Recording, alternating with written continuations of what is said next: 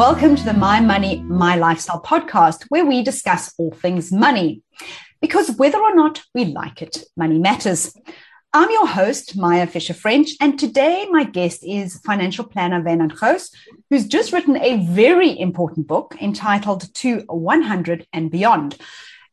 If you think about it, it absolutely is probably the biggest structural or fundamental issue facing people.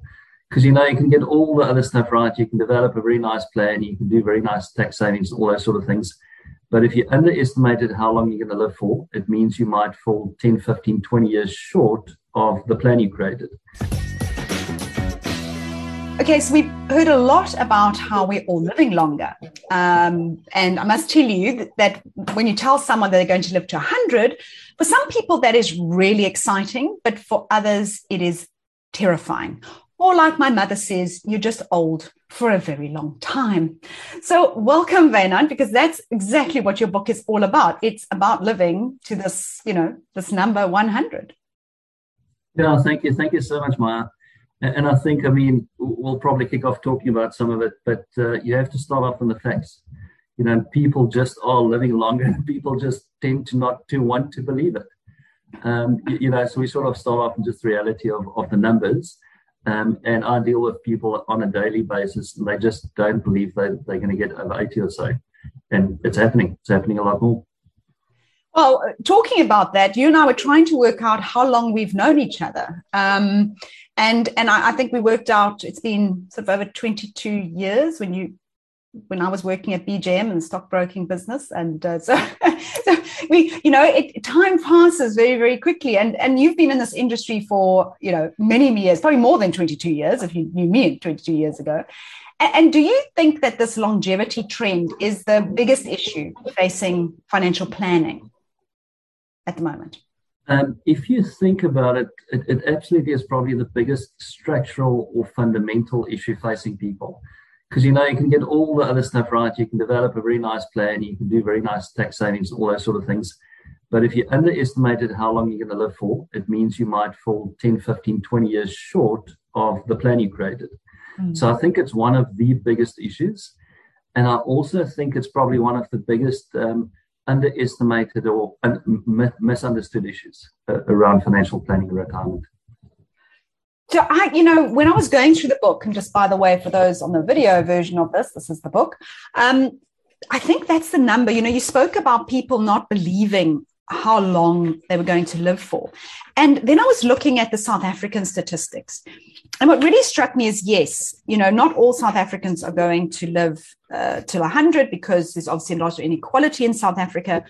But when you reach the age of 65, you're going to live a long time. In other words, you've crossed that first hurdle of longevity. And this number really struck me that, if you are currently 65, as a female, which is I am, I'm not 65 yet, but I'm 65, I'm going to live 22 years into retirement. I'm going to get to nearly 90. And if you currently, so talk a little bit about how these numbers matter so that the longer you live, the longer you're going to live. Yeah, I think before we get there, it's called survival bias. It's probably good to, when I talk to people about it, you talk to clients, they're planning, they're saying, but Wynand, who gets to these numbers? Who gets to this 84 or 87 or so? And it's important to note it's actually a pretty good science. You mentioned in South Africa, not everybody's going to get to the numbers we mentioned, but most of the people that we talk to as part of what you call the insured population, so be it middle income or high income people, high income earners. And the insurance industry, their job is to understand how long people live. So if you look at this data that's based on insurance industry, their experience, and when they see people dying and claiming on insurance policies. So the numbers are pretty decent. You can trust the numbers. And if you look at it, as you say, if you're a first thing, females live a bit longer than men. Might be part of the genes or part of how we grew up, but on average, females live kind of 3 to 4 years longer than what men live up to. And if you're 65, if you're male, you're going to live up to 82. If you're female, you're going to live up to 87. And then that kind of survival bias kicks in. The longer you live, the longer they expect you to live because you've outlived some challenges. So by the time you get to 85, as example, so if you're 85, you're expected to live up to 91 as a male. That's almost 10 years longer than when you were 65. And if you're female, you're expected to live up to 92. So the longer you live, the longer the expectation is that you're going to continue surviving, the survival bias that they call it. And the thing that I find, you said so many people don't believe they're going to live that long because they look at their parents. Yet people are really, and especially in South Africa, where perhaps you are living a better life, you've had better access to healthcare than your parents may have had when they were young. That's definitely something I see a bias. People really honestly don't believe that they're going to so significantly outlive their parents. You're absolutely right. That's why I say it's always good to go back to numbers and to explain the numbers. The reality is actually quite shocking. If you look at the mortality data, because they do it global, the WEF, the World Health Organization does it, insurance companies do it, United Nations do it. There's a host of data available. All the numbers you look at kind of says over the last 100 years, life expectancy has increased by 25 years. And I think one just has to dwell on that for a second. If you were born 100 years back, like some grannies, their life expectancy was 25 years less than today. So that provides the quantum of how life expectancy is increasing. So I think people really have to grasp, irrespective of if you're going to get to 100, the reality is probably you're going to live longer than what you expected and that what your mom and dad lived. Well, my mom's still going strong at 82. So if I'm going to outlive her, I'm going to be here for a long time. But one of the things also, of course, that longevity is doing is this growth in the sandwich generation, which you also cover in your book. And the sandwich generation is, just to explain to listeners, this idea that on one hand, you've got children staying at home longer because they're struggling to get work, or they're just, I don't know what, but they're not leaving home quite so quickly. And then you've got this aging parents. So I know people going into retirement who have parents still alive. So they are entering retirement often with still sort of supporting their children, and then their parents who never expected to live this long and who haven't funded for it. So to what extent do you think this longevity is having on this pressure of the sandwich generation? I think it's got an absolute massive impact. The people that do the most research on that's Old Mutual, and from their estimates, about 43% of their respondents are stuck in the sandwich generation, which means they have either kids and or parents still at home. So if you think about it, most plans, I don't come across many clients who plan for looking after their kids into their 30s and who haven't come across anybody that actually planned for looking after mom and dad when they retire. And quite correctly, as you say, I see it a lot as well. People going into retirement, and we still need to think and provide for their parents. If they pass, how do we provide for them? What's the right products and structure? So I think it's got a massive impact. If you think about younger people, it probably means they need to consider the likelihood of their kids staying at home a lot longer, mom and dad being at home a lot longer. It requires tough family conversations. If you need to provide for your own retirement, you need to have open and frank conversations with kids, with the grandparents, with family, and what do you do to support to be sure you keep your retirement plan alive. So I think it's a lot of people are caught in it. A lot of people didn't plan for it, and it does result often, I think, in tough but the right conversations now to support kids and parents that still stay home. And I think, what happens, Wynand, in those conversations is we're trying to talk about a future that it doesn't feel as real as today. So your child needs something today. Your elderly parents need something today. So you cash in the future because the future is uncertain. And I think that is that trade-off that people are consistently making. And I want to get to preservation and the impact of preservation on meeting those goals. But before I get there, I think the other thing is, you posed this question and talking about living till 100, you posed the question is, when should I retire? And you said, this is the wrong question, actually, to be asking. What will my retirement look at 60? But what should and is that the solution? Because let's be honest, who has enough money at 60 to live till 100, supporting children and elderly parents? I'm not sure, maybe there's a handful of people who won the lotto or made lots of money in Bitcoin or something. For most people, this is not a reality. No, I think you're spot on. If you, as I say, most people don't even plan for that. So it's not factored into their plans, and by themselves, their retirement plans often don't work. But I think just back to your questions, as you say, the right questions to be asking is not about what happens at 65 or what. The right questions to ask is, what does my life look like after 60 or 65? And I think for so long, it's part of the industry and the advertising and jargon. At 65, you see people sitting on the beach, retired, and retirement starts. And I think you've got to, and it's not just thinking, you've seen people are rethinking that, what happens after 65. And I do kind of position and saying the starting point is sketching your next life chapters.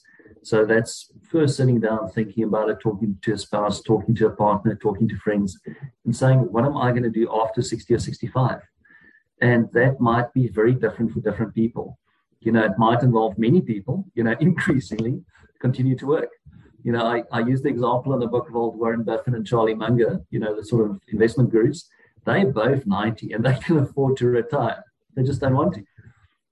Increasingly you see people that want to continue working, they just carry on. So you might continue to work, you might want to travel a bit, you might want to start a side hustle or hobby. But the first question is, what are you going to do after 60, 65?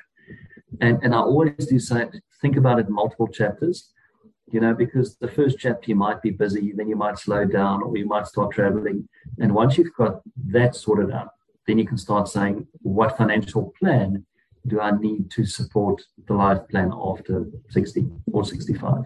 And I think what we're also seeing is that this realization that we're going to be working longer, partly for financial reasons, but also because we want to, because we have better health than our parents did at this age. So you're reaching 60, 65, you feel still very young and you still want to contribute, but you don't want to contribute at the rate that you were.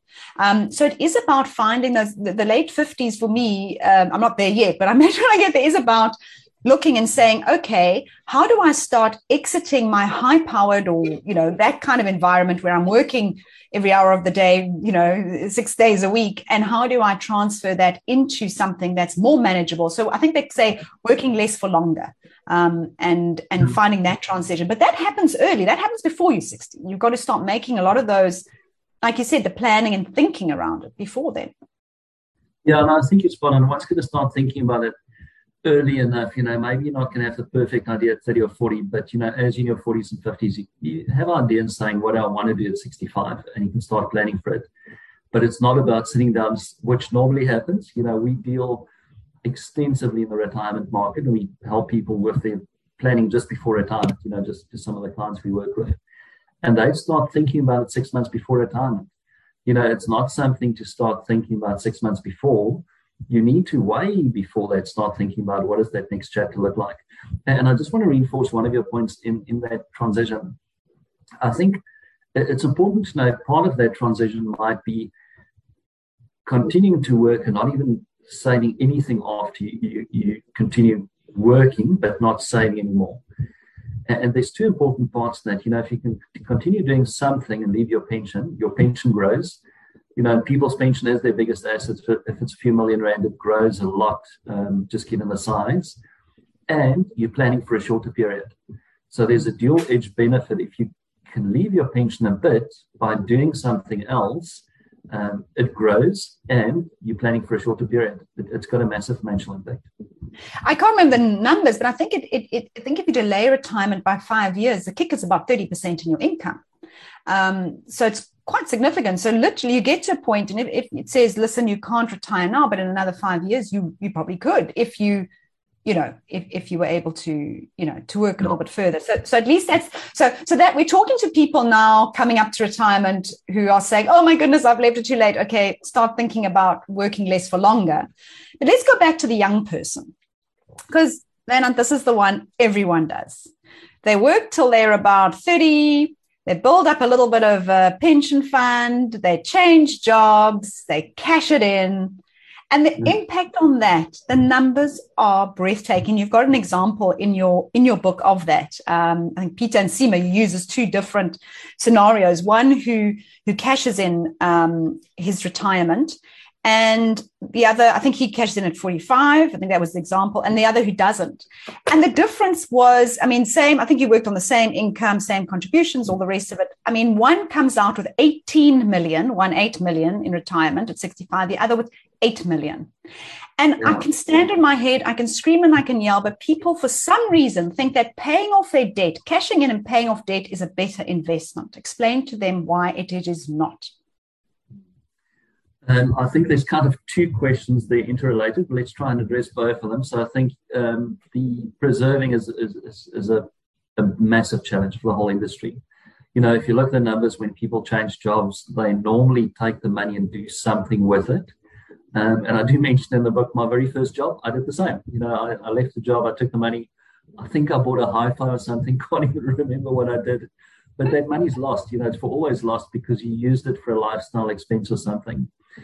And if you look at the example in the book, yes, it's absolutely astounding. If you can just preserve that money when you change jobs, it probably solves 80% of the problem. By preserving your assets, for most people, they would be fine at retirement. So it has an absolutely fundamental impact. The reason why it's better than the reason why it's a good thing to do is because normally people actually don't do the responsible thing. They actually don't pay off the debt. They might actually buy the hi-fis that I did my first job, which I sort of mentions one of my big mistakes and learnings, or they use it for a holiday, or they use it for other lifestyle expenses. So normally you can't even show for it. If you compare it to paying off debt, the very fact that retirement assets still grow tax-free and you get tax contributions for it, and the fact that you're supposed to not touch it does make it one of the best investments available. So on the after-tax basis, later on in the book, I also do the examples analysis. Because of the tax breaks that you get in retirement annuities, they do remain one of the best investments because you get a guaranteed return from SARS that grows tax-free. And, also what people just don't realize is that compounding effect. And, you compounding isn't, I think people just in the beginning, 100,000 Rand doesn't sound like a lot of money, but 100 goes to 200, 200 goes to 400, if you're doubling, 400 goes to 800. So it's that massive compounding. And when you start looking at that, and the idea for me is that, if you've got debt, you can use cash flow, cut down. And I see this a lot. People don't want to cut lifestyle. They don't want to make the hard choices. And believe you me, Wynand, I've been here. I've also did my cashing in. I did all, in fact, what I did, we were talking about BGM where you and I met. When I left there, I used my money to buy a London Pie franchise. Yeah. Well, there's no London Pie anymore. I was completely ripped off on the franchise, and I worked out that if I'd left that money invested, it would probably be about 600,000-700,000 Rand today. So that's the other thing people do. They think, let me take my pension and start a small business with it or buy into a franchise with it. And that also comes with a whole lot of pitfalls. Absolutely. I think, as you say, it's going to be so careful. Firstly, what you do when you switch jobs, to be sure it was meant for retirement. Try and keep that bit of money, let it grow. It goes back to an earlier example of, just before retirement, that money is accumulated to normally a few million rands. But back in your compounding thing, on every million, if it grows by 10%, it's 100,000 Rand. Mm-hmm. So by leaving it, you're allowed to become a million Rand, and you allow that million to, in the next year, grow by 60 to 100,000 Rand. And then at retirement, one needs to be very careful not to cash it in and to try, after 65 years of life, then start a business. Absolutely start something, start a hobby or something else, but not your full pension. Start something that you can build, start off small, but don't risk your full pension for your retirement. It's something a lot of people do because they panic. They get to retirement, they don't have enough money, and they think, well, I can't live on this, so let me cash it in and start a business. And I have to tell you, I don't know many people who've been successful at that. I hear more horror stories than success stories, unless, of course, you're going into something that you're an expert in. But then if you're an expert in something, you can often work on the consulting side. You don't always have to have capital to start it. So I think there are ways of using your skills that you can do. But now, sorry, that is on to another point towards the end, which is at retirement, people become really desperate and they actually either start a business or they listen to someone else's scheme or scam. So one needs to be really careful of either one of those. I'd say for probably everyone starting a business, 3 or 4 people fall for an investment scam. Be it a crypto scam, a property scheme, a purely fraudulent scheme. And I sort of mentioned the numbers that's been lost in the SAT schemes. So be careful for both, either starting your business, but probably even more people fall for that scam because they just can't afford to retire. They want an income or growth that's slightly better than the market. And if it's better than what's available, there's risk. And it's normally some sort of scheme. So Wynand, obviously as a financial journalist, I get a lot of the scams are highlighted to me. People contact me, and it's always people who didn't have enough money when they got to retirement. Always, they become so much more vulnerable, and I think so. That just goes back to start early, preserve. But just continue to work a little bit longer. Because you do become desperate and you become so panicky that you are very vulnerable to these investment scams. And it's the bane of my life, investment scams, and I can imagine for you as well. But I want to end on this podcast with a question I had from a reader. And it was such a good question because I think it's a lot that people don't understand. They come to retirement, and she said to me, my friends tell me that I'm crazy to live off my cash investments. They say I should have investments. So she's obviously got most of her money in cash, in fixed deposit. She's living off the interest, and that's good. But now she says, but my friends are telling me they've got investment portfolios and they're telling me they're not paying tax and this is better investment. Why? And I think this comes down to the decisions you make at retirement about what to do with that lump sum. Mm. And it's probably both the fact that many people are or believe that putting your money in a bank is still a good investment and that you get growth with that. So I think one's going to start with the fundamentals. If you stay in cash, you get paid interest. Interest does not provide growing returns over time. So you need your money to grow to buy more stuff next year or the year after that. And you can only do that by investing into things that actually grow ahead of inflation. What we know those sort of things are normally shares and equities or balanced portfolios that can outperform inflation over time.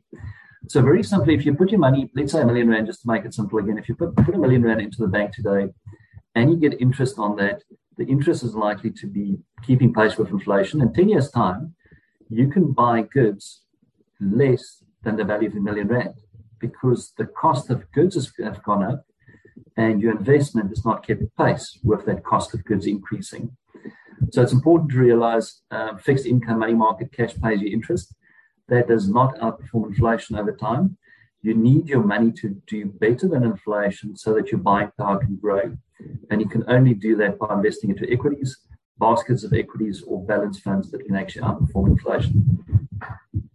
And I think also, obviously, the whole tax thing, where she's saying, but they're not paying tax. And then there's a whole, now, of course, it differentiates. You've got to decide who are these people. If they have living annuities, for example, and they're drawing down their living annuity, there's tax payable. But within the fund, they're not paying tax, but on any income or certain amount income above their tax threshold. But, I look at my mom, for example. So my mom never had a retirement pension fund, so her assets are discretionary, and she sits in a share portfolio. And she lives off primarily the dividends. And that's, again, I suspect I said to this woman, I think your friends are all investing in dividend portfolios. But that's another thing. It can be more, there are ways to spread your tax risk as in retirement. You don't have to have it all sitting in cash. You don't have to have it all in shares. You can play that, the tax game a little bit as well, because tax is definitely the big one retirees get very upset about. Yeah, it's actually getting real scary. I was having a conversation with one of my colleagues just before we came in for this discussion. I said to him, I've come across so many clients that sit with R10 million at retirement, fully taxable, versus where they've planned well. Now, the disadvantage if you have R10 million all stuck in an RA or a pension is the income and all of that's taxable. You're paying 25% tax. If you structure your income more effectively way before retirement again, we've got a retirement annuity, a pension, plus you're building up a dividend portfolio, plus you maybe have some normal unit trusts and a bit of cash as well. After retirement, your tax is going to be significantly less. But again, that example starts, way before retirement. If you could say, what should my income look like after retirement? And I think if you look at it, I was actually doing research over the weekend, writing an article on the weekend on exactly this item, is most planning happens planning for retirement, not planning and saying after retirement, there's another 30 years. What's the consequences for my decision that I made before retirement, after retirement? And if you only invested into retirement and into your pension, that's also not the right thing, because all your income after retirement is taxable. Mm-hmm. So you've got to think about your example, diversifying post-retirement between different things. Dividends is a lot more tax effective than what retirement funds are. Discretionary normal unit trust or ETFs is a lot more tax effective because you're repurchasing capital versus being just in 100% taxable investment. So it's such an important point to do that planning again way before retirement. And I normally get stuck at retirement with people that approach them in two different ways. And the one is perfect, the other one on the same capital, the tax just erodes income into retirement. Maybe I should ask you a little bit of a controversial question here. It's not controversial, I think, for you and me, but it may be for many financial planners or advisors. Is using a tax-free savings account as opposed to an RA as your top-up. So for many people, they have a company pension fund. They want to save more for retirement, and they often land up into RAs, which are part of the taxable pension on retirement.